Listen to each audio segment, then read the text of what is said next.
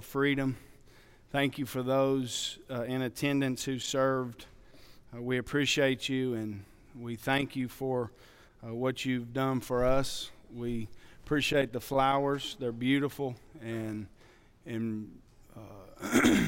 just a good day to think about, people sacrificing for another person. But boy, isn't that a great spiritual application? Isn't that what we should be about as Christians, is looking to serve somebody else, looking to help somebody in need, looking to help somebody who's struggling. It's what we talked about in class, and it's just a great thing to remember. So thank you for those of you who served, and as we remember those who have fallen as well. If you would, turn in your Bibles to 2 Timothy chapter 1. And we're going to look at verses 8 through 12, and then we'll begin our lesson.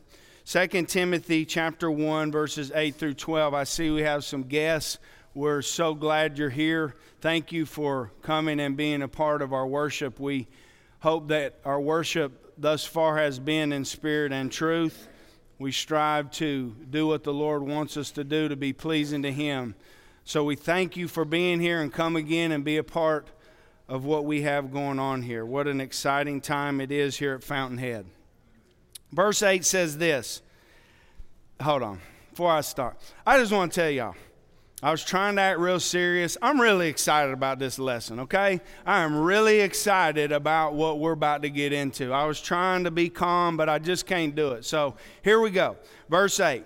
Therefore, do not be ashamed of the testimony of our Lord, nor of me, his prisoner, but share with me in the sufferings for the gospel according to the power of God, who has saved us and called us with a holy calling, not according to our works, but according to his own purpose and grace which was given to us in Christ Jesus before time began, but now has revealed by the appearing of our Savior Jesus Christ, who has abolished death and brought life and immortality to light through the gospel, to which I was appointed a preacher, an apostle, and a teacher of the Gentiles. For this reason I also suffer these things. Nevertheless, I am not ashamed, for I know whom I have believed, and am persuaded that he is able to keep what I have committed to him until that day. Isn't that a beautiful song? We know that song. What a great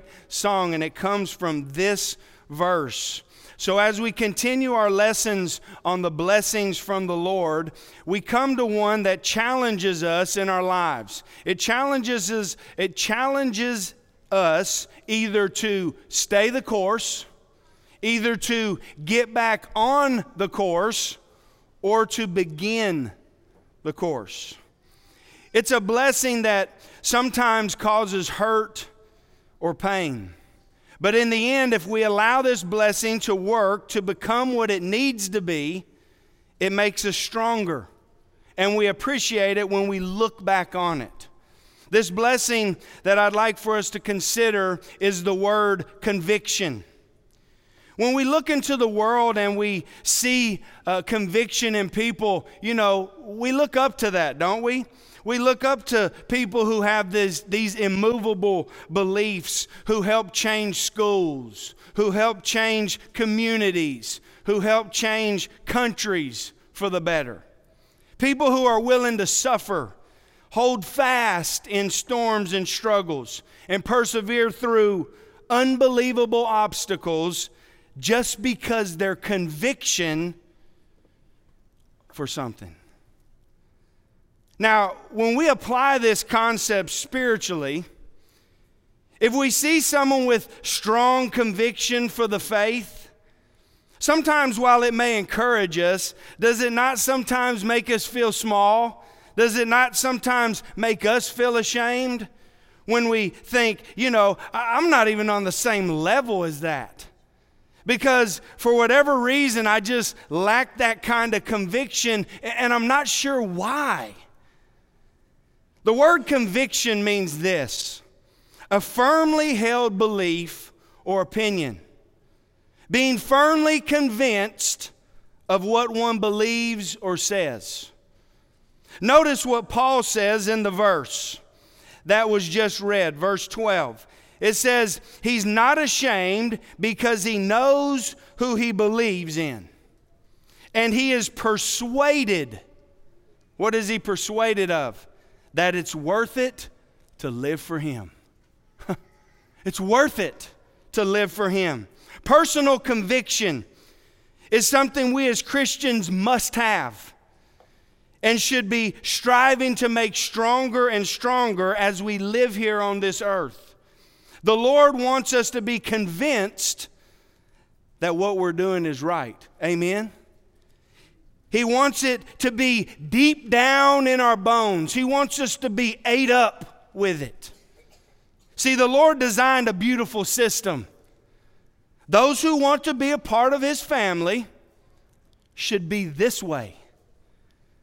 Why is conviction such a blessing? Because it's who we decide to be. I love it. It's not something that's forced on us.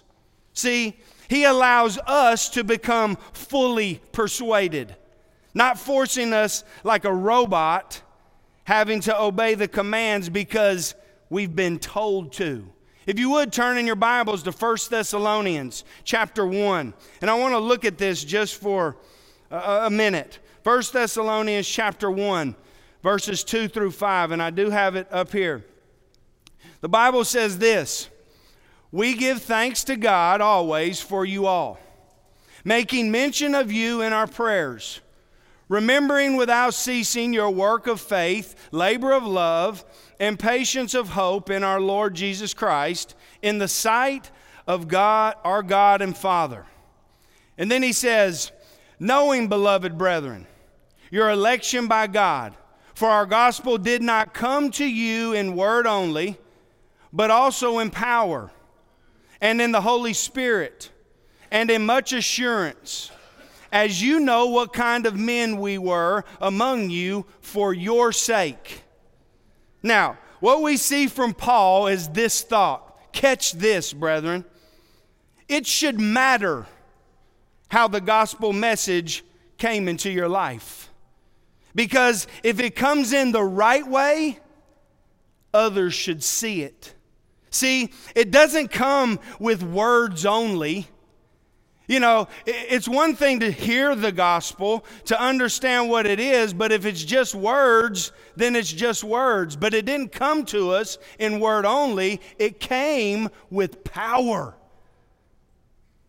You know, Hebrews chapter 4, verse 12, where it talks about the word of God is what, brethren? Sharper than any two-edged sword.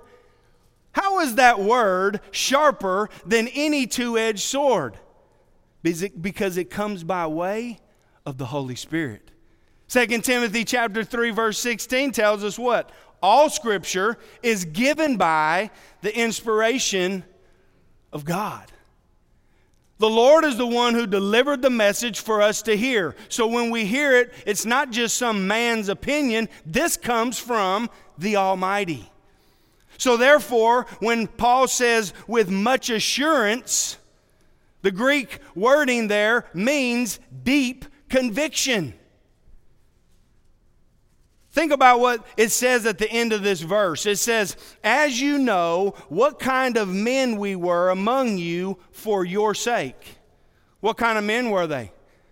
They were the men who understood what the Word said. They were men who understood what the truth was, that they had been redeemed, that they had been forgiven of their sins, that they had been added to the body, and this gospel message was incredible. And therefore the way they acted, the way that they talked, the way that they discussed things was an example for others. Deep conviction doesn't come just from high emotion. It comes from understanding the truth. And it becomes a motivation within you that cannot be taken away. Brethren, remember this thought. Conviction is how we live. See, it's how we stand in the midst of the crowd.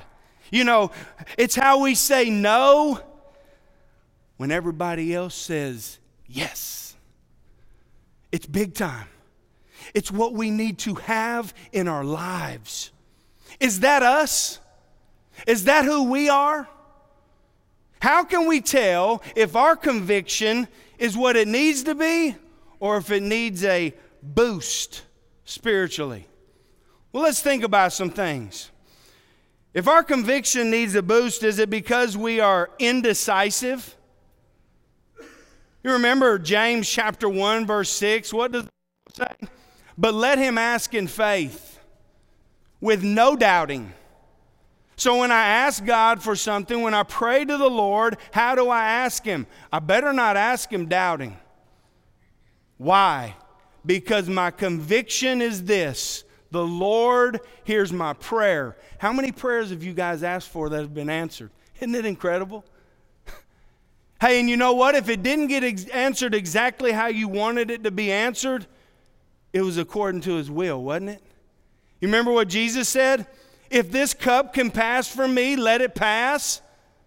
But not my will, your will be done. So he says, James, let him ask in faith with no doubting. For he who doubts is like a wave of the sea driven and tossed by the wind. When we are indecisive, we have a hard time making decisions and are constantly second guessing ourselves, aren't we?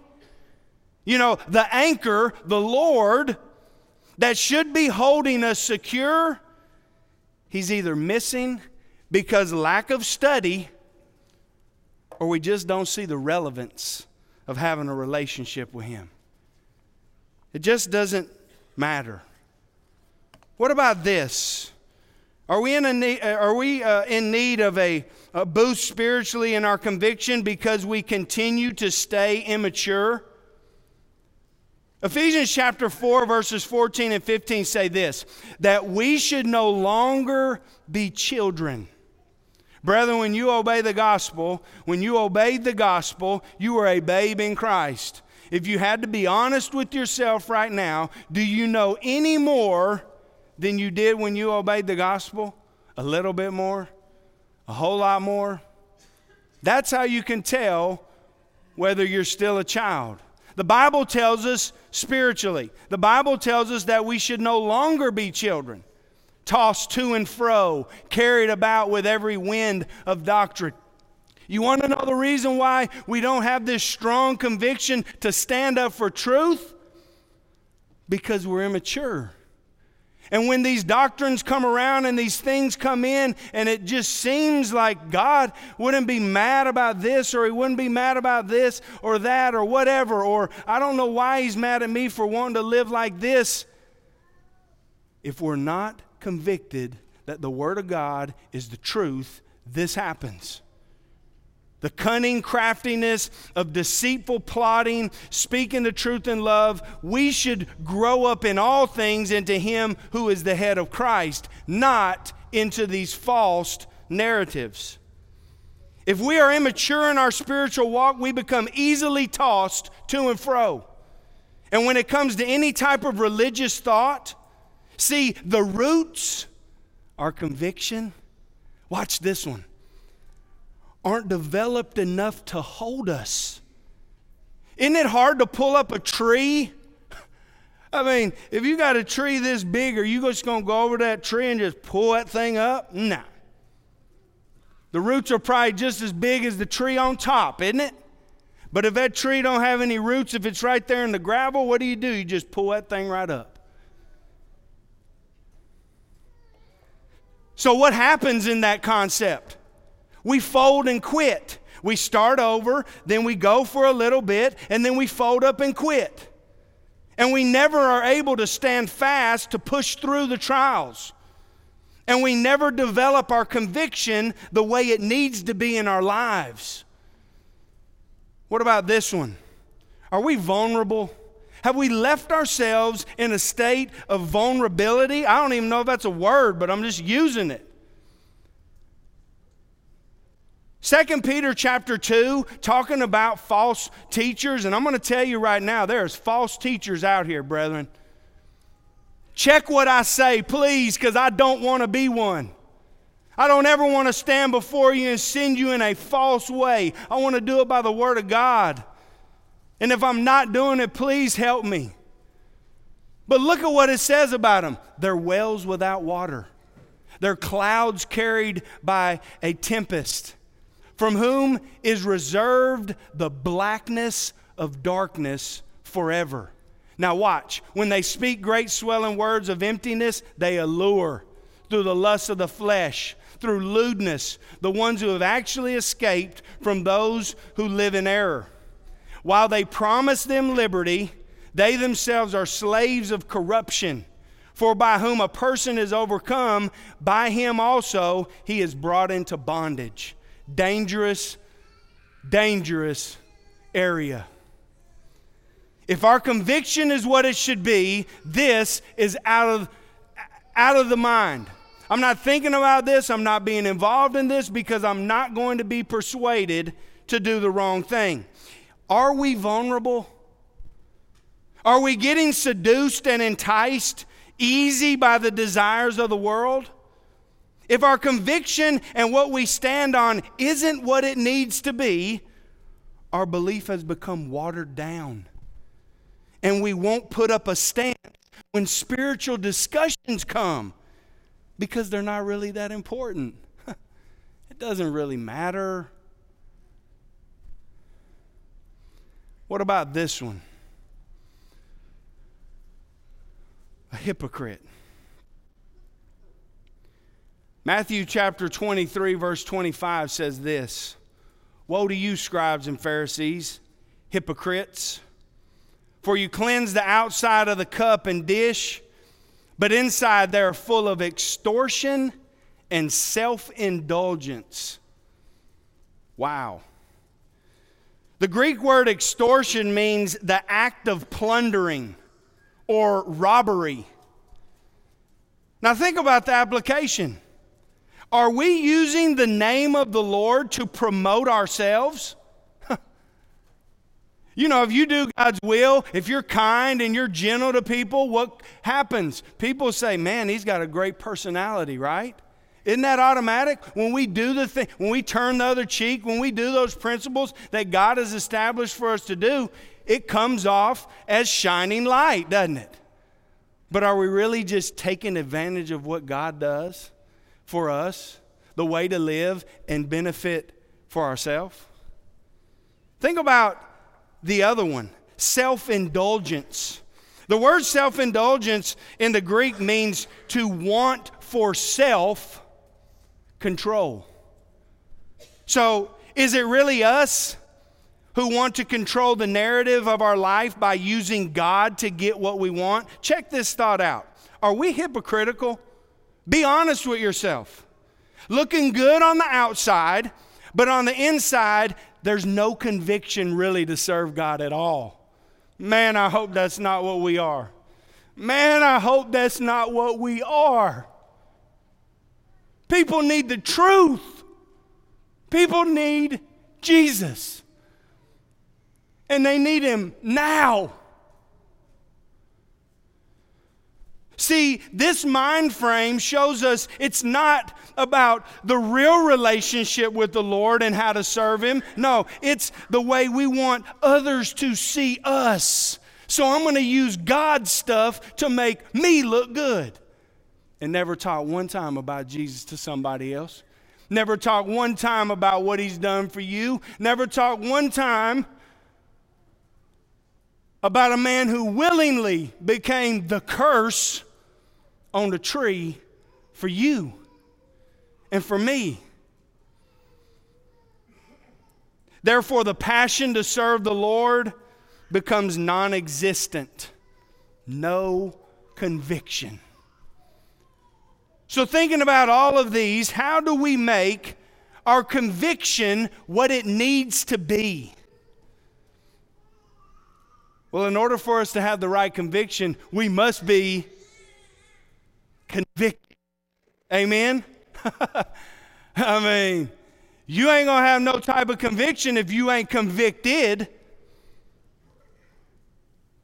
What does convicted look like? You remember in Acts chapter 9, Saul, You remember he's headed down this road, and what is he planning to do? He's planning to go into Damascus, and he's about to drag these Christians out of the city and lock them up. But what happens? A light hits him. A light blinds him. He doesn't know what to do. And in verse 6, he says, Lord, what do you want me to do? And then in verse 9, it says, for 3 days he sat without sight. And what did he do? He didn't eat or drink. You think there was some conversation, some thoughts, some doubts, some misunderstanding, some frustration, some stuff going on in Paul's head? You better believe it. But Ananias comes to him.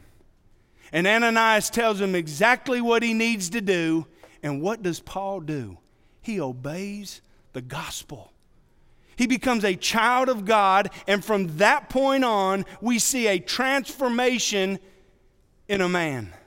We see a change in a person. We see him living one way and then living another. That's conviction.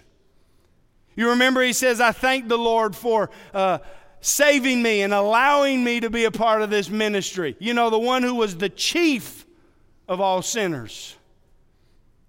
What about David? You remember in 2 Samuel chapter 12 when Nathan comes to David and he tells him that story about this rich guy that had all these lambs, and instead of just getting one out of his field, he goes and he gets this one from this guy who just has this one little precious one. He comes and takes it from him. How does David react? That man needs to be killed, doesn't he? And Nathan says to him, you're the man. Instead of justifying it, instead of making an excuse, what does David say? In verse 13, I have sinned against the Lord. That's conviction. He was convicted. He understood that he was living contrary to God's word, and the only way that he could get right was to have forgiveness through him. What a blessing we have on this side of the cross. Jesus died so we could be forgiven. And every single time we mess up, because brethren, I mess up on a daily basis, but every single day I can ask the Lord to forgive me, and He does it. Doesn't that move you? Doesn't that inspire you? What does it feel like to be convicted? It's our conscience awakening. It's the thoughts of, I can't believe that this is me. I can't believe that I'm living this way. Does God approve of how I'm living day to day when nobody else knows? When I'm in the privacy of my home doing the things that I want to do? Could I actually be wrong? Brethren, friend, in order for us to be able to stand for the truth and have conviction in our lives that will bring glory and honor to the King, we must be willing to look at our life honestly, in accordance with what God wants us to do, and then say, am I living the right way or am I not? And if I'm not, am I willing to change? As we close, I want to ask you several questions. I don't want you to think about anybody else. I want you to think about yourself. Just for a minute. Don't pay attention to anybody else or what else is going on around you. Just think about yourself for a minute. Just think about if this is you. Am I convinced that every person needs to live by the Bible? Am I convinced this is the best way to live? And this is the best life? Am I convinced that without Jesus and obeying His commands, there is no hope for eternal life? Am I convinced? I need to pray and need God's help through life every day. Am I convinced that the Lord will be with me through the hard and the easy times? And am I convinced that Jesus loves me?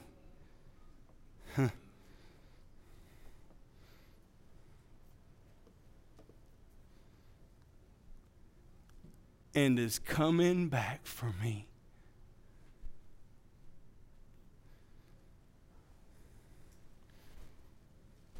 One day, He's coming back. Don't forget it. Don't. Are you convinced of these things? If so, why isn't your light shining?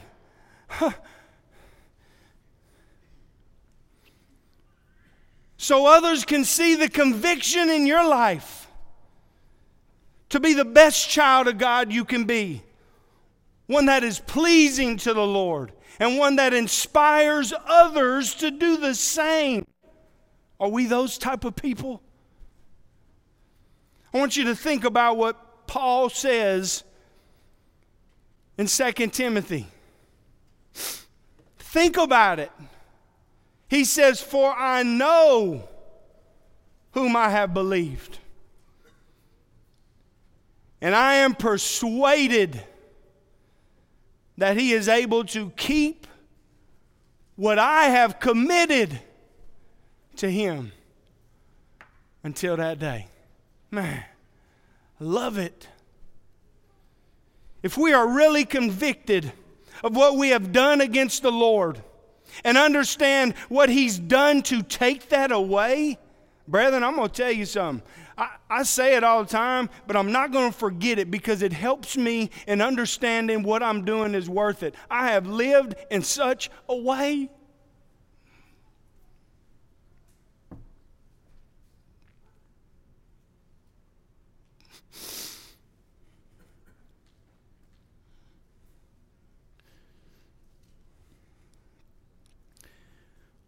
Our conviction should spur us to be committed to the life of a Christian. What is that? A Christian is one who is zealous for good works. Zealous. The question for this morning is, what's your conviction look like? Are we firmly convinced of what we are doing is worth it? Is it worth it? And nobody or nothing is going to stop me from doing what I'm doing? Brethren, I hope that's your mind frame. Paul tells us in 1 Corinthians at the end of the chapter, talking about the gospel, talking about being with the Lord, he says what? Be steadfast. Be immovable. Don't move. It's worth it. Always abounding in the work of the Lord, knowing that your labor in the Lord, it ain't in vain. Oh, the blessings that come.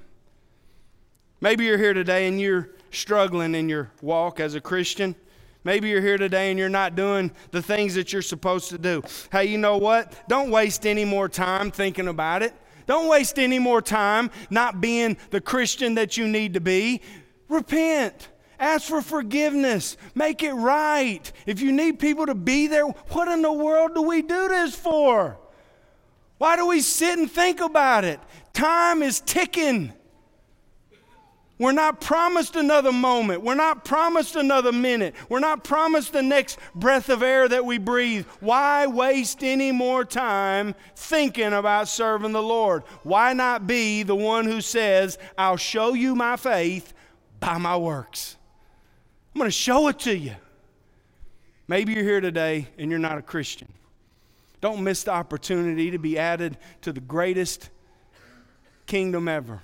I'm proud to say this, and I know many of you are too, and I stand proud when I say I belong to the greatest kingdom ever. And it'll never die, and it'll never be destroyed. It'll never be brought down.